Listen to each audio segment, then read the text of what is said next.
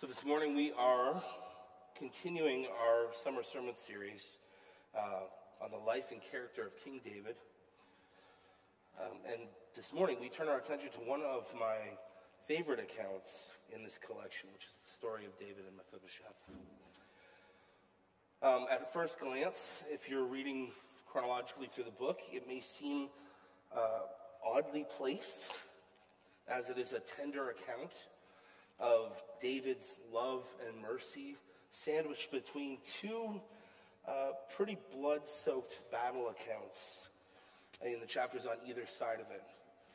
And it's true that the author of the books of Samuel does maybe seem to be cobbling things together somewhat randomly, at least on the surface. But what I think he's actually doing is pointing us to this transition now in David's life between him being a full-time warrior and a man with no spare time on his hands to being a king, which is the place where things take a turn for the worst in his life. But we're not quite there yet. And as I said, for today we get to bask in this beautiful passage showing David at his very best. This is the David, the man described as the man after God's own heart, on full display. And it's also God's covenantal love being brilliantly illustrated for us in an image that we can actually relate to, which I believe is actually ultimately the point of the passage. So God's steadfast, covenantal, loving kindness, the word in Hebrew is chesed, but it's not just love. That's why we use all these qualifiers for it.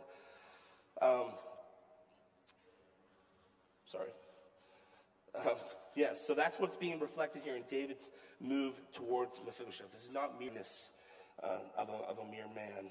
It is the kindness of God, as it said in the text, that's being displayed. And this is just what we need, because David, at least thus far, in our texts that we've been exploring, has been such an exemplary character, right? It's easy to imagine that God would make promises to and bless such a person as David. But what about the rest of us? Right? You see, we desperately need to be reminded. Paul Tripp coined a phrase, gospel amnesia, he called it, and I think it's really appropriate. We are so prone to forget what God has promised and to slide back into a fear-based, works-based religion. And so in this passage, we get the reminder that we need. We see these three things illustrated for us. They are the surprising object of God's love, the right response to God's love, and the intended result of God's love. All right, so the surprising object of the right response to and the intended result of God's love. All right, the way our passage clues us into the fact that it's tightly connected to chapter 7, which is the chapter that Pastor Paul preached on last week. And in that sermon, we heard that David, finally having had the opportunity to sit back and take a breath in his newly established capital city, he's asking, what's the next great thing I can do? What's the next great thing I can do? He's reached the pinnacle of human success, but instead of resting on his laurels, instead of enjoying the fruit of his many victories, he takes a look around and he asks, what can I do for God who has been so good to me? And as Pastor Paul explained last week, David wanted to build this temple for God, but God said, I don't need you to build me a house. How about this? I'm going to build you a dynasty.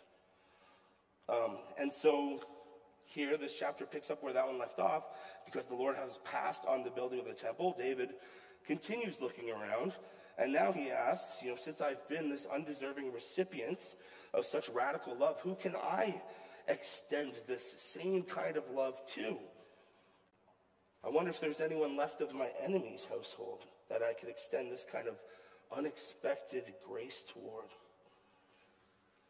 And so this is the question that David is asking himself as the passage opens. And it turns out that there's this man named Ziba, and Ziba is a former servant in the household of Saul, likely a lead staff member in the palace, I would assume, judging by how he's spoken about. And somehow Ziba is brought in to see David, and David asks him, is there anyone of Saul's household remaining? Now, it's tempting to speculate about Ziba's intentions in telling David that Mephibosheth is alive and where he is. After all, later in this story, he's going to try and sell Mephibosheth out as a traitor again for personal gain. So he reveals his true colors, and he's not a very honorable man. But at least at this point in the story, the author doesn't seem too concerned about why he did it. He simply wants us to know that he did do it. So Ziba says to the king in verse 3, there is still a son of Jonathan. He is crippled in his feet. So Jonathan has the son named Mephibosheth. The first thing we learn about him is that he is crippled in both his feet. It's also the very last thing that the author reminds us of in this text. At the very end of verse 13, it ends with, now he was lame in both his feet. And so clearly, the author does not want us to miss this fact about Mephibosheth. And you have to remember that 3,000 years ago, the world was not very accessible. There were no motorized wheelchairs. There was nothing, certainly, that even remotely resembled a manual wheelchair. And you have to remember also, the author is clear that neither one of Ziba's feet work. Right? He's functionally a paraplegic, so he couldn't hobble along with a crutch or a cane either, which requires at least one functional leg. So what this means is that in that time, someone crippled like Mephibosheth would be utterly dependent on others, completely helpless to provide for himself and his most basic needs. He would need to be carried wherever he went. Now consider the culture that he lives in. He lives in a violent culture where war is the norm and nations gain and lose territory regularly. In that kind of a culture, you have to be ready to fight or to flee at any given moment. And of course, Mephibosheth is unable to stand and fight. And he's also unable to turn and run.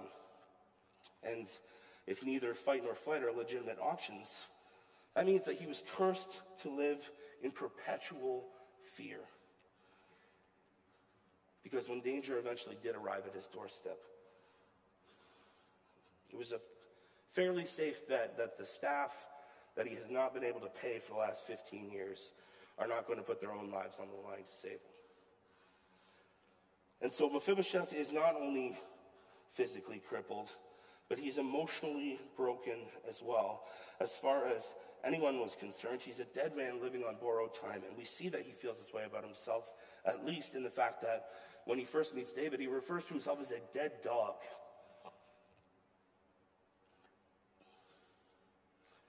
Now, the second thing we learn about Mephibosheth from Ziba is this. He's in the house of Machir, the son of Amiel at Lo-debar.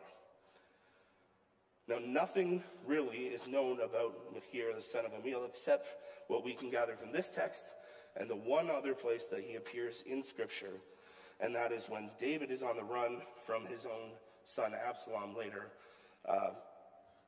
Machir, son of Amiel, is one of the men who shows up at their encampment and brings supplies for them when they're in hiding. But here in this text, we see that he is obviously Mephibosheth's benefactor. He has taken this destitute former royal who is in hiding, who is incapable of providing for himself, into his home in a sort of witness protection kind of arrangement. And so all we can say about him with any confidence is that he's an honorable man. He's taken a tremendous amount of risk on himself with no promise of being repaid for any of it. And his home is in a place called Lo-debar, which literally means no word. there's nothing to say about Lodabar. It is a nothing backwater town that has been all but completely forgotten about by history, and we can only speculate as to its original location at this point. And so anonymity is the whole point, right? Mephibosheth is in hiding. He is living as a nameless, faceless, crippled man in a nothing town that no one has heard of, and he's hoping that it stays that way. Because the third thing we know about Mephibosheth is that he is Saul's grandson. Simply being born into Saul's household, it would have been understood that he was a sworn enemy of David. And after all, this is why he is crippled in the first place. The first time we actually meet Mephibosheth is all the way back in chapter 4.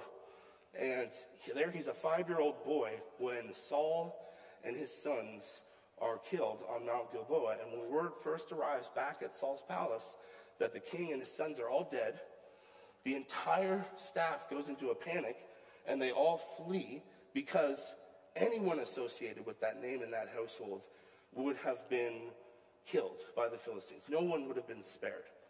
And they didn't have any reason to believe that David would have any mercy on them either at that point. And so Mephibosheth's nursemaid picks him up and tries to run away with him. And somewhere along the way, the tragic accident happens. He falls, and both of his ankles are mangled beyond repair. And obviously, in their haste, there's no time to properly treat them or care for them. And so they don't heal properly, and they remain permanently damaged. So by all accounts, Mephibosheth is this helpless, worthless nobody from nowhere, and a sworn enemy of David by birth. Now this text, I think anyway, is unashamedly obvious in its implications, and so I'm not going to be too artful about this connection. The reality is that these are the kinds of people that God likes to seek out and extend covenant love to. Right? Romans 5, Paul says this. He says, while we were still weak, you could say while we were lame, while we were helpless, while we were dependent, at just the right time, Christ died for the ungodly. Right? It says God, he goes on, God shows his love for us that while we were still sinners, Christ died for us. And later he says, while we were enemies, we were reconciled to God by the death of his son. Helpless, worthless, nobodies, enemies of God, are the surprising object of his love, time and time again. And you know, when Jesus walked on the earth, he ate with sinners and tax collectors and prostitutes. And when he was ridiculed for this by the religious elites, he said, it's not the healthy who need a doctor, but the sick. I have come not to call the righteous, but sinners. And so we are all Mephibosheths. We are the surprising objects of God's love. All right, which brings us to our second point, which is the right response to God's love. Verse 5. Then King David sent and brought him from the house of Machir the son of Amiel at Lodabar. And Mephibosheth, the son of Jonathan, son of Saul, came to David and fell on his face and paid homage. Now put yourself in Mephibosheth's shoes for a moment. From his earliest memories, he has been taught to fear David. He's been told that David is the sworn enemy of their household. He's heard the stories of David, this mighty warrior who wipes out all those who stand in opposition to him. He has been hiding from this man all his life.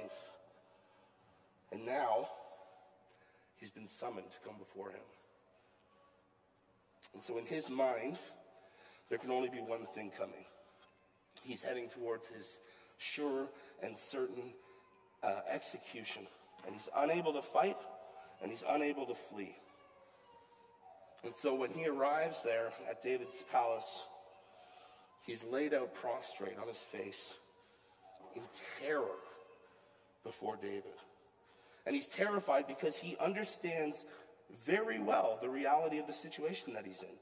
He has every reason to be terrified because he does not yet understand that David had made a covenant and that covenant had completely changed their relationship. And of course, the covenant I'm referring to is the one that he made with Jonathan, Mephibosheth's father, all the way back in 1 Samuel 20, where the last verse of that passage reads this. It says, "Then Jonathan said to David, 'Go in peace, because we have sworn, both of us, in the name of the Lord, saying, the Lord shall be between me and you, and between your offspring and my offspring forever.'" Mephibosheth does not yet understand that this covenant is dictating the terms of the relationship between himself and David. And so the author begins to make it clear for us. First, notice the change in the language of communication. Up until this point, David's communication has been primarily with Ziba. And the way those exchanges have been described, the way they've been captured here in verses 2 to 4, it's, "And the king said to him, and the king said, and Ziba said to the king, and the king said to him, and Ziba said to the king," over and over again, right? So it's the king and Ziba. There's a hierarchy here. There's a gap or a divide in class and power that cannot be transgressed. And yet when we get to verse 6, the author writes, "And David said, Mephibosheth." The author is signaling a familial relationship between these two men. He's putting them on even ground. David calls him by his name, a name that he's been running from for 15 years. And there is no hint of animosity or hesitation in him at all. And it's as if it doesn't quite register with Mephibosheth at first, as he's laying there on his face, trembling, swearing allegiance. "I'm your servant," he says, right? He doesn't even hear these words. The unexpected beauty of that greeting wasn't quite powerful enough to cut through the trauma of 15 years of dreading this day. And so David continues. Verse 7 says, "Do not fear, for I will show you kindness for the sake of your father Jonathan, and I will restore to you all the land of Saul your father, and you shall eat at my table always." It's got nothing to do with station. It's got nothing to do with name. David says, "I made a promise to show you kindness, and I take my promises seriously." And with these words, terror begins to give way to confusion. And Mephibosheth asks in verse 8, "What is your servant that you should show regard for a dead dog such as I?" And this is a natural and an appropriate response to being confronted by this kind of radical, covenantal, unearned love. The kind that says, there is nothing in all the universe that can come between you and I simply because I made a promise long ago and I intend to keep it. Remember, this is how David himself responded to God's covenant promises to him in chapter 7 as well. Chapter 7, verse 18 said, this is David, "Who am I, O Lord God, and what is my house that you have brought me thus far?" And since we too are helpless worthless, nobody, enemies of God, we too have every reason to fear and tremble when he comes knocking. But just as David assures Mephibosheth with these words, fear not, we see these same words all over Scripture. In fact, in its various different forms and constructions, fear not is the most repeated command in all of Scripture. And it typically is the word of God to his people, spoken through an angel or a prophet or on the lips of Jesus himself. And it's always meant to assuage the fear and terror that accompanies our inner sense of unworthiness, to be the recipient of such incredible love. He assures us of the security that we have despite our helplessness and our vulnerability before him. And so we too ought to be perplexed by his radical covenantal love for us. And the song we're going to sing after the sermon, the fourth verse begins like this. It says, "Two wonders here do I confess, two things, my worth and my unworthiness." How can these two things be true at the same time? Right? Another favorite hymn of mine, How Deep the Father's Love. One of the verses, why should I gain from his reward? I cannot give an answer. I do not understand how this can be. I cannot comprehend it.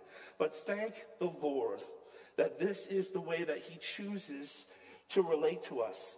And this sense of grateful confusion is the right response to God's love toward us. We know we don't deserve it, and yet we believe him when he says it's ours.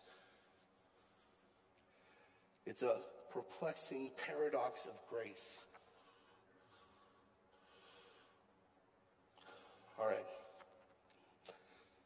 This brings me to the third point, which is the intended result of God's love. This is largely application. So this unimaginable, undeserved loving kindness has a twofold result. We see in verse 11, then Ziba said to the king, further down, so Mephibosheth ate at David's table like one of the king's sons. And Mephibosheth had a young son whose name was Micah.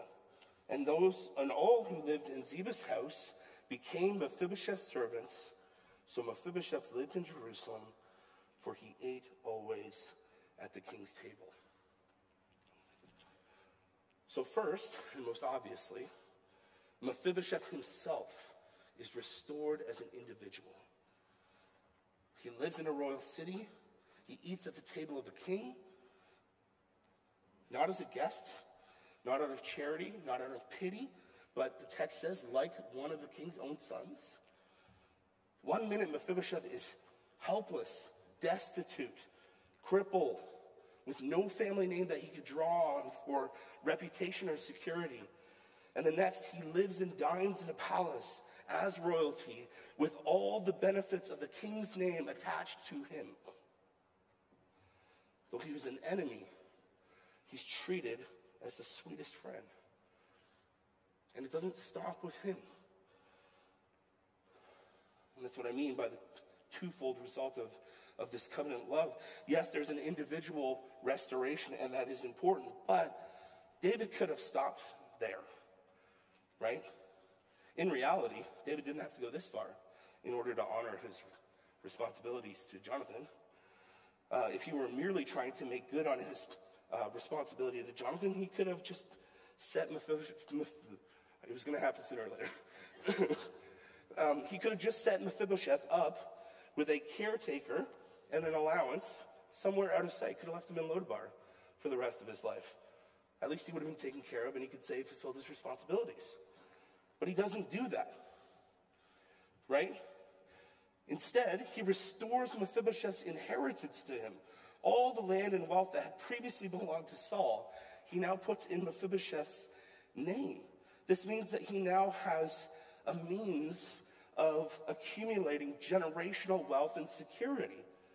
And that's important because we see in this verse, it's like a throwaway little line in these verses, that he has a son named Micah, and now his son too will be taken care of. He has an inheritance. He too will be set for life. But it's not even stopping there at just blood relatives, right? And we see in verse 9 that the king called Ziba, Saul's servant, and said to him, "All that belonged to Saul and to his house I have given to your master's grandson.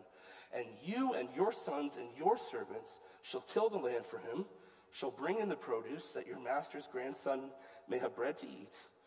But Mephibosheth, your master's son, shall always eat at my table." Now Ziba had 15 sons and 20 servants. So Ziba and his 15 sons and 20 servants, they now get restored to their place, the place that they held in Saul's palace, right? They get to manage this royal household again and live off of it. They have security in it, just like when Saul had been king. So because David shows radical covenantal love to Mephibosheth, Ziba's whole household is restored as well. You see, the restoration of the individual and the provision of an inheritance spills over into blessing for others. Everyone left who is associated with the house of Saul now prospers because Mephibosheth has been made to prosper. God showed love to David, and it spilled over in blessing for Mephibosheth.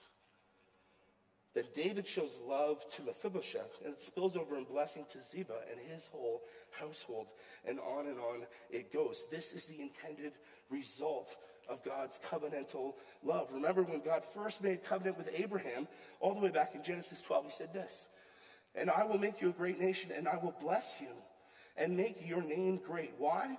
So that you will be a blessing. I will bless those who bless you, and him who dishonors you I will curse. And in you all the families of the earth shall be blessed. Church, God's love always functions this way.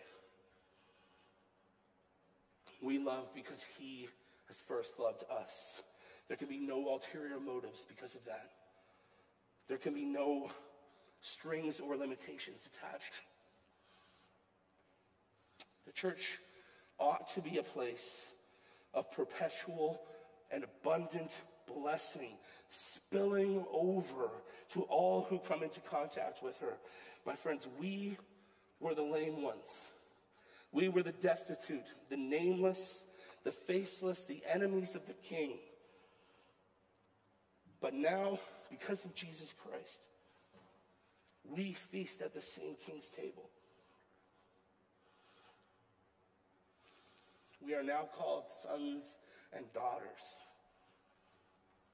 We have an inheritance in heaven that cannot be taken from us, simply because long, long ago, he said he would do it, and he is faithful. And now we have the privilege of demonstrating this unimaginable covenantal love of God to the world around us. As the writer of Hebrews says, let's consider how to stir up one another to love and good works. Let's remind one another of these things. Let's fulfill our end of the responsibility. All right.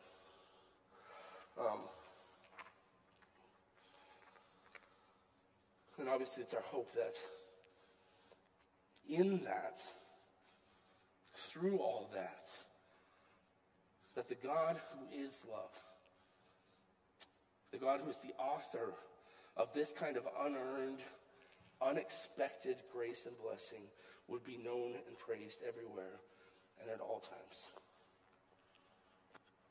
Let's pray.